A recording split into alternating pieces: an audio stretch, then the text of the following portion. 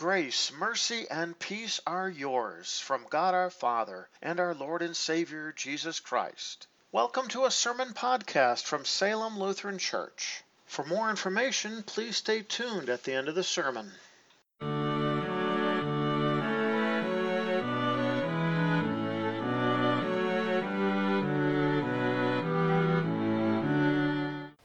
Our first lesson for this last Sunday of the church year is found recorded in the book of Habakkuk, chapter 1, beginning at verse 1.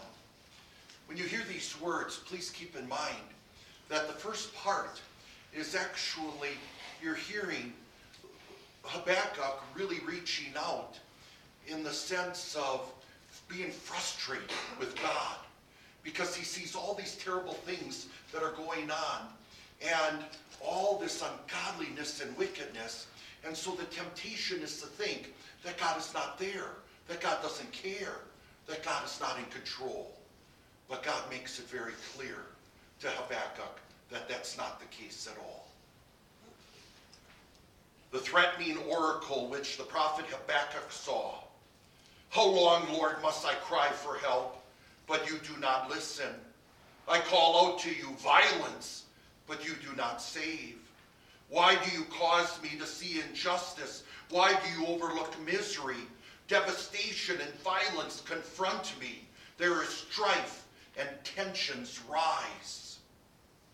I will stand at my watchpost and station myself on the city wall. I will look to see what he will say to me and what answer he will give to my complaint. Then the Lord answered me. He said, record the vision and write it plainly on tablets so that a herald may run with it. Indeed, the vision is waiting for the appointed time. It longs for fulfillment and will not prove false. If it seems slow in coming, wait for it, because it will certainly come and will not be delayed. Look, his soul is puffed up, and is not righteousness within him, but the righteous one will live by his faith. This is the word of the Lord. Our second lesson is found recorded in the book of Revelation, chapter 22, beginning at verse 6. The angel said to me, these words are faithful and true. The Lord, the God of the spirits of the prophets, sent his angel to show his servants what must soon take place. And look, I am coming soon. Blessed is the one who holds on to the words of the prophecy of this book. I, John, am the one who heard and saw these things. When I heard and saw them, I bowed down to worship at the feet of the angel who showed me these things. But he said to me, do not do it. I am a fellow servant with you and your brothers the prophets, and also with those who hold on to the words of this book. Worship God. The angel also said to me, do not seal up the words of the prophecy of this book, because the time is near. Let the one who is unjust continue to be unjust. Let the one who is filthy continue to be filthy. Let the one who is just continue to do what is just. And let the one who is holy continue to be holy. Look, I am coming soon, and my reward is with me, to repay each one according to what he has done. I am the Alpha and the Omega, the first and the last, the beginning and the end. The word of the Lord. We read from the Gospel of Luke, chapter 12, beginning at the 35th verse. This text serves as the basis for our sermon this morning. The Lord Jesus said to his disciples, be dressed ready for service and keep your lamps burning. Be like people waiting for their master to return from a wedding banquet, so that when he comes and knocks, they can immediately open the door for him. Blessed are those servants whom the master will find watching when he comes. Amen, I tell you, he will dress himself and have them recline at the table, and he will come and serve them. Even if he comes in the second or third watch, they will be blessed if he finds them alert. But know this, if the master of the house had known at what hour the thief was coming, he would have watched and not allowed his house to be broken into. You also be ready, because the Son of Man is coming at an hour when you do not expect him. The gospel of the Lord. Grace and peace to you from God our Father and from our Lord and Savior Jesus Christ. Amen. Our text for consideration is found recorded in the Gospel of Luke chapter 12, beginning at the 35th verse. I share with you these words once more. Jesus said, "Be dressed, ready for service, and keep your lamps burning. Be like people waiting for their master to return from a wedding banquet, so that when he comes and knocks, they can immediately open the door for him. Blessed are those servants whom the master will find them watching when he comes. Amen, I tell you, he will dress himself and have them recline at the table, and he will come and serve them. Even if he comes in the second or third watch, they will be blessed if he finds them alert. But know this, if the master of the house had known at what hour the thief was coming, he would have watched and not allowed his house to be broken into. You also be ready, because the Son of Man is coming at an hour when you are not expecting him." This is the word of the Lord. Dear brothers and sisters in Christ and heirs of everlasting life, when I was growing up as a little lad, the only translation of the Bible there was the King James. And when there was starting to come out different translations, of course, many start asking the question, what's wrong with the King James Version? Why are there newer versions coming out? Some were actually rather upset by the fact that there were these newer versions, and churches were actually starting to read from different versions. And I've always, in answering that question over the years, when I became a pastor, why these different translations, and there's even more happening even as we speak. I can't help but, first of all, answer the question this way. I don't doubt that there are different translations because they're selling books, and the Bible might be a big sale for the publisher. But there's also another reason why there's oftentimes newer translations. It isn't that necessarily trying to change the Bible in its original language, but always to speak in the language of the people.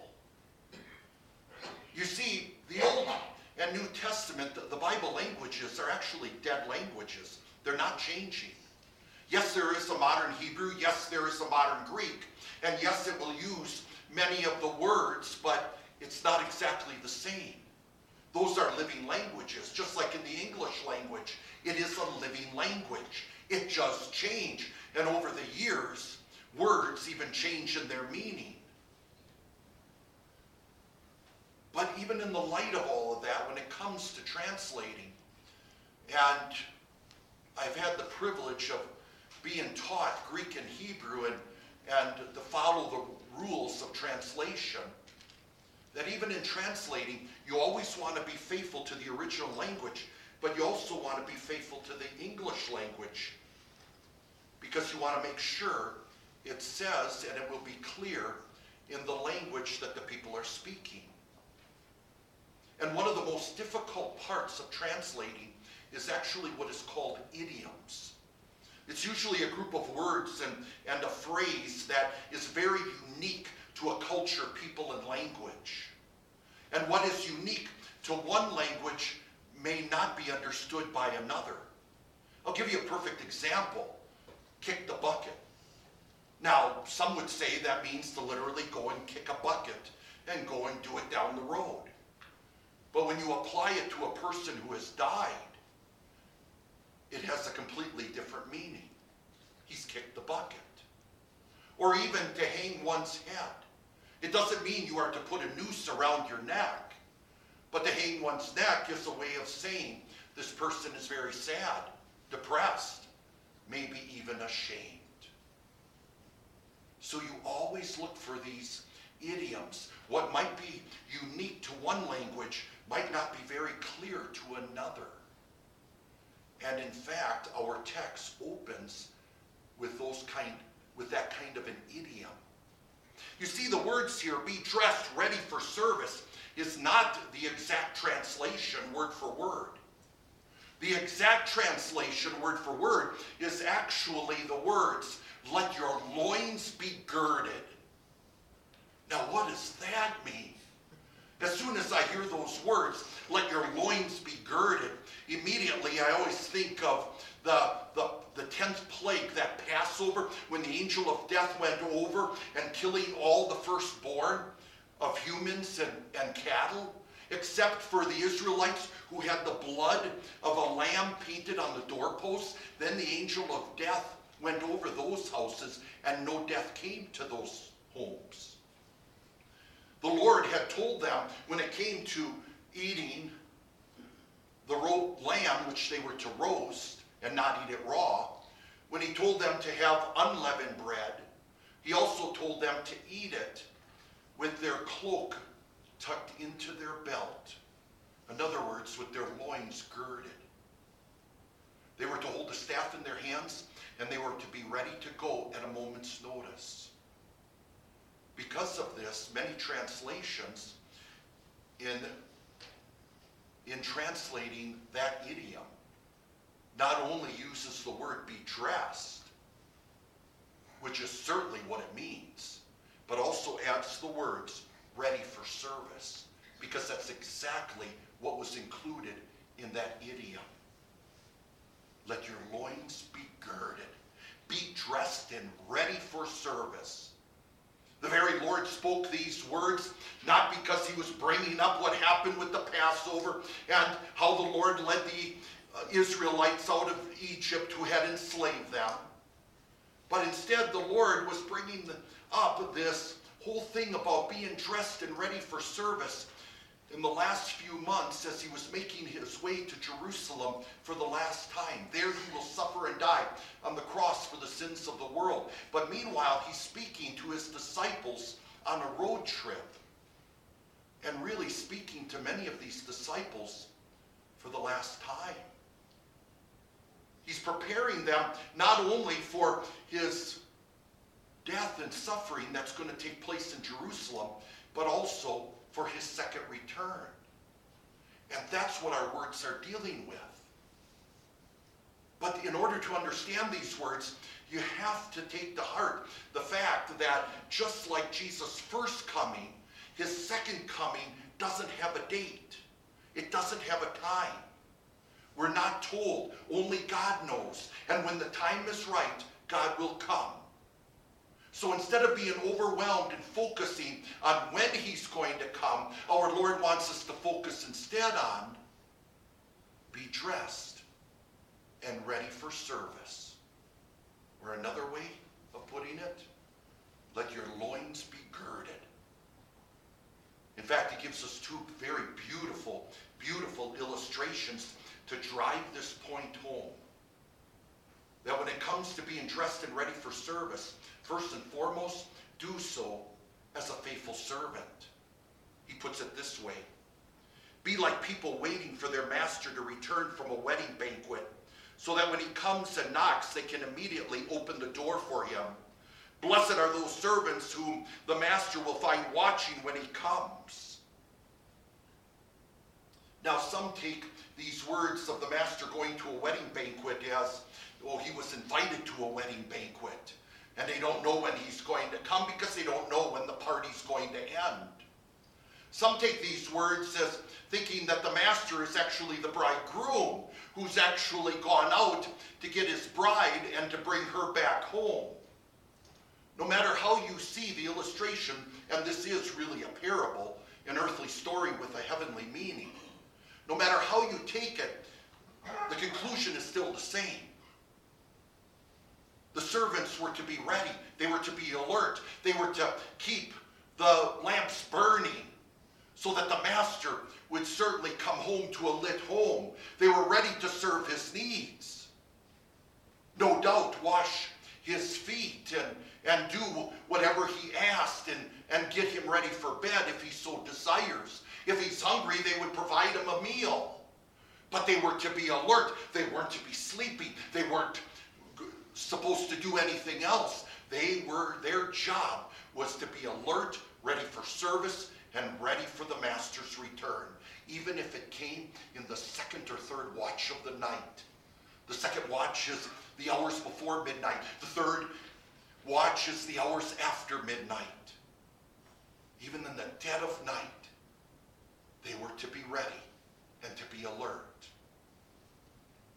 What is fascinating is when Jesus continues to say, "Amen, I tell you." And that's a phrase that means that what he's about to say is an absolute truth.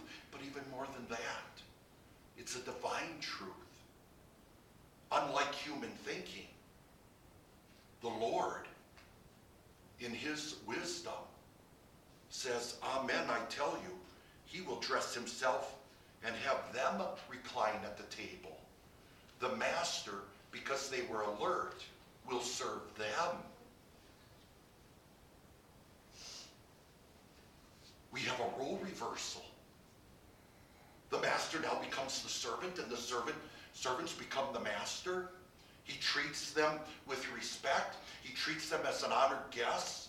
He gives them the royal treatment, if you will.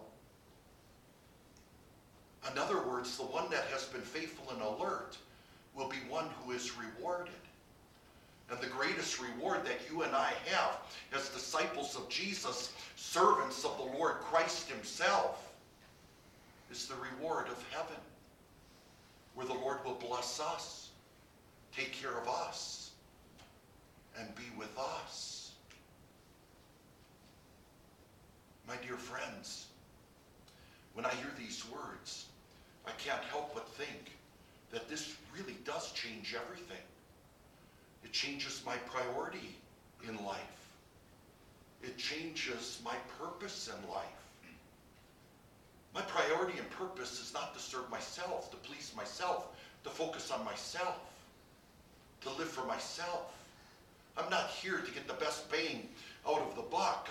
I'm not here to live life to the fullest and enjoy it to the fullest, whatever life will provide me. But instead,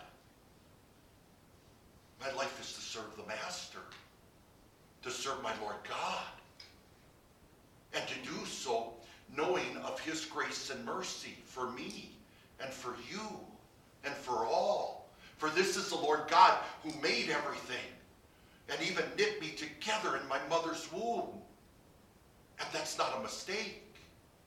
This is the very Lord who gave his life and paid for my sins on the cross. Here I inherited that sinful nature, deserving his wrath and condemnation, deserving the punishment of even hell itself and being separated from God forever. And this Lord God, in spite of the fact that I deserve death and death in hell, went and paid for those sins and won for me the forgiveness of sins with his perfect life and his innocent suffering and death on the cross.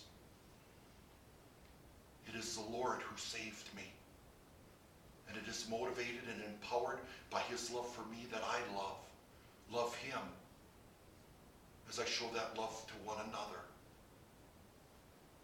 Do you remember Jesus on the night he was betrayed, when he celebrated with his disciples the last time, the Passover meal? Recall what our Lord God, the very Son of God, did for the disciples. He washed their feet. Already a taste of heaven, and how great and glorious and wonderful our Lord God is. But there is one problem. There is one challenge in being a faithful servant, and that is the uncertainty that we live with now. When is he coming back? And in answer to that, Jesus gives another illustration. Not only does he call us to be a faithful servant, he calls us to be a faithful homeowner. He puts it this way: but know this, if the master of the house had known at what hour the thief was coming, he would have watched and not allowed his house to be broken into. You also be ready, because the Son of Man is coming at an hour when you are not expecting him. I would be shocked to hear if any one of you have not locked your door when you left your house this morning. I would be shocked to hear that you left it wide open. We lock our doors today because we know that someone could come in and steal from us. And so now we just automatically plan for it. In fact, I wouldn't be surprised that some of our very valuables may be hidden in our house with the hope that a thief would not find it. Oh, many people have cut out a book, and inside that book that they have up on the shelf, some of their most precious jewels. I even saw one time where you can buy outlets that are actually fake, but they look extremely real, and they go right into the wall, and on the other side is a little mini safe. We live our lives planning. I wouldn't doubt right now that all of us have our cars locked. I wouldn't doubt that many of us probably hit the alarm for the car more than once to make sure it was locked because of always the fear of a thief coming. Doesn't matter when he comes, but when he comes, it will be sudden and unexpected. So even though we do not know when the Lord comes, we expect him to come. We plan for him to come. In fact, we look forward to his coming. So my dear friends, know this and know it well, that anyone who tells you that they know when the Lord is coming is a false prophet and an ungodly teacher. I remember coming 25 years ago, and the first time I visited Walmart here in the Springs, there was a message on all the windows of the cars saying that in a few days the end of the world is coming, and are you ready to meet your maker? Again, that was 25 years ago. We're still here. No man knows. I don't know.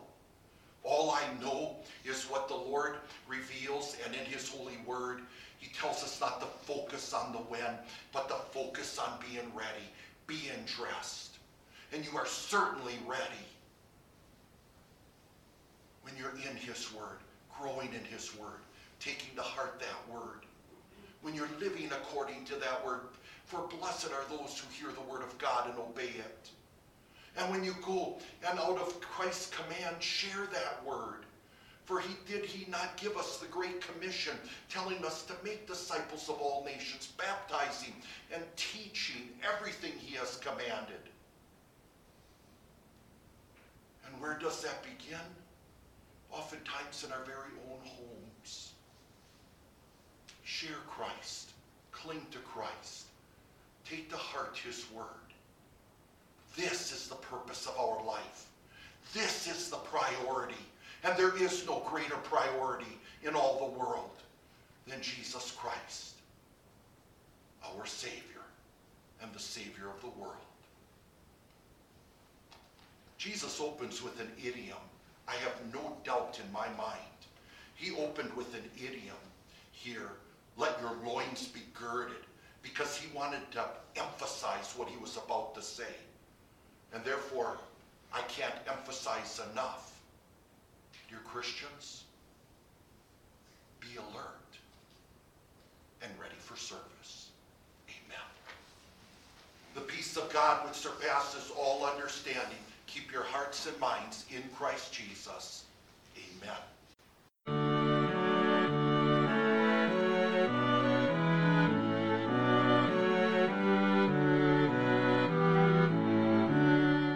Thank you for taking the time to listen to a sermon podcast from Salem Evangelical Lutheran Church.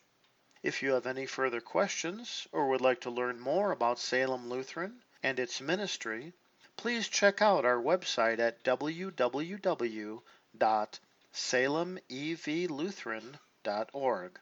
Once again, that is www.salemevlutheran.org. May God bless you today and every day.